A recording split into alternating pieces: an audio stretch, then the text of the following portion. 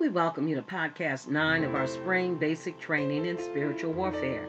Remember, as children of God and soldiers in his army, God revealed his goodness, greatness, and powerfulness to King David when he was just a shepherd boy. David wrote of the Lord in Psalms 23. He said, "The Lord is my shepherd, I shall not want.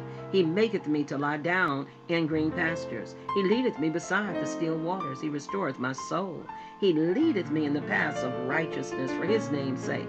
Yea, though I walk through the valley of the shadow of death, I will fear no evil, for thou art with me. Thy rod and thy staff, they comfort me.